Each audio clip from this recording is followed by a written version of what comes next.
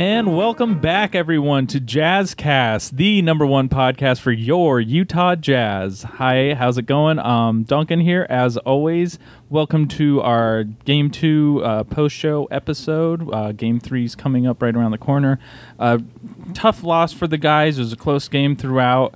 You could really just feel the absence of Rudy Gobert. So many just plays inside the paint that were just frustrating, where you're just like, oh, if Rudy was there, definitely would have changed the game. But that's okay. We still took home court advantage by splitting the series in LA. So I think things are going to turn around a corner in Salt Lake City. Speaking of which, we do have a clip of Coach Quinn Snyder talking about the series now moving to Salt Lake City. But I think the enthusiasm that our guys will have, they'll settle into the game. And as always, our audio clips are brought to you by nba.com/jazz/video. Thanks so much for easy for me to say, providing us that quality content. Sort of what Coach was hitting on, I totally agree with. Like, this is a different series now that they're at home. And to speak of Game 3, I have a couple guests. I have Blake and Eric in the studio. Hi you guys. Hey, welcome. How are you? Yeah, go Jazz. Yeah, welcome to Jazzcast. A couple big jazz heads like me. Of course. And are you guys ready to do our Game 3 preview? Of course. Absolutely. Yeah. I mean, I think it's pretty simple. Cool. You know, we'll... Oh, yeah. Do you want to go ahead and should we just jump right into our predictions? Oh, do you mind? Yeah, go for it. Okay, Go cool. for it. I think, there will be... I think someone, if they cross the foul threshold, obviously will go into the bonus. Yeah, and that's something, obviously, that we will keep an eye out for. And timeouts, they will be called. Mm-hmm. And I think that's a thing that a lot of people may, games point. 1 and 2, we saw timeouts being called. And if I'm not a betting man, but if I was, I would bet on more timeouts being called in this next game. That's great. Eric, Mm-hmm. Eric, what do you think? Oh, I think it's going to come down to scoring points. Oh, Sure, wow. sure, That's sure. That's probably huge. Sure. going to be a game changer. Yeah. Because I feel like in Game 2, they didn't score enough to win it, and so that they need to do that in Game 3 if they want to. You cut me off. That's exactly what I was going to say for our Okay. Game 3 predictions. We're all in agreement then, I guess. So let's just kind of keep an eye out for that in Mm-hmm. Game 3, and fingers crossed that the Utah Jazz come out on top. Absolutely. All right, and last but certainly not least, we have the fan fiction section of the show. Fan fiction, as all of you know, is the portion of the show where you, the fans, write in stories of fun times you've imagined having with our Utah Jazz. And today's story, huge Utah Jazz fan, Aristotle. He's actually in studio and ready to present it. Aristotle, go ahead. Sorry, not to cut you off, but if you want to send in your fan fiction stories, feel free to email them to jazzcastpodcast@gmail.com.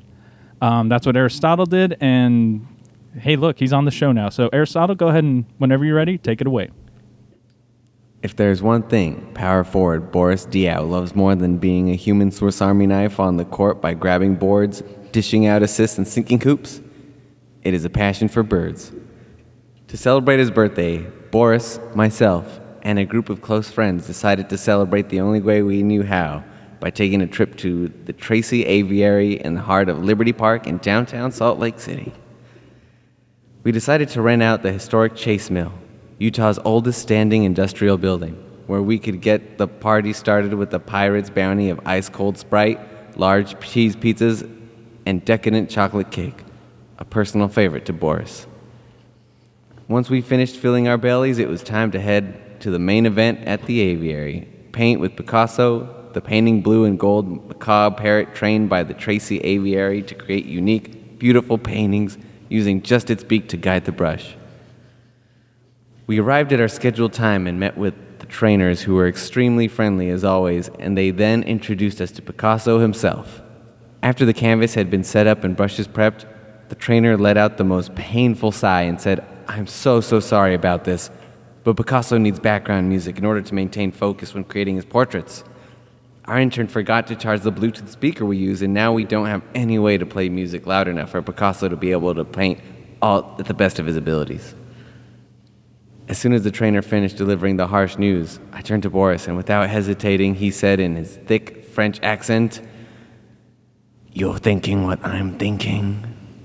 To which I replied, "Hey, they don't call us the Utah Jazz for nothing."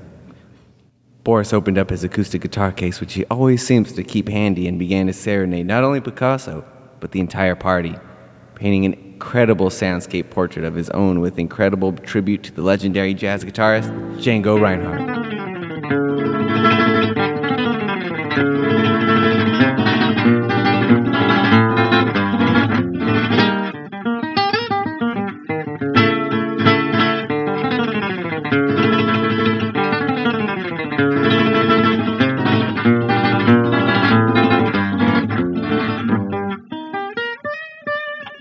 It was at that time, behind the biggest grin I've worn on my face in quite some time, I realized that being a member of the Utah Jazz isn't just a job.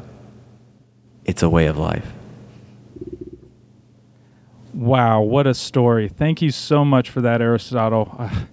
I felt like I could hear that guitar playing myself. As always, thanks for listening to the Jazzcast. If you have any questions, comments, or you just want to chat jazz, feel free to email us at jazzcastpodcast@gmail.com. Also, feel free to follow us on Twitter at jazzcastpodcast. Thanks for listening, and until next time, go Jazz.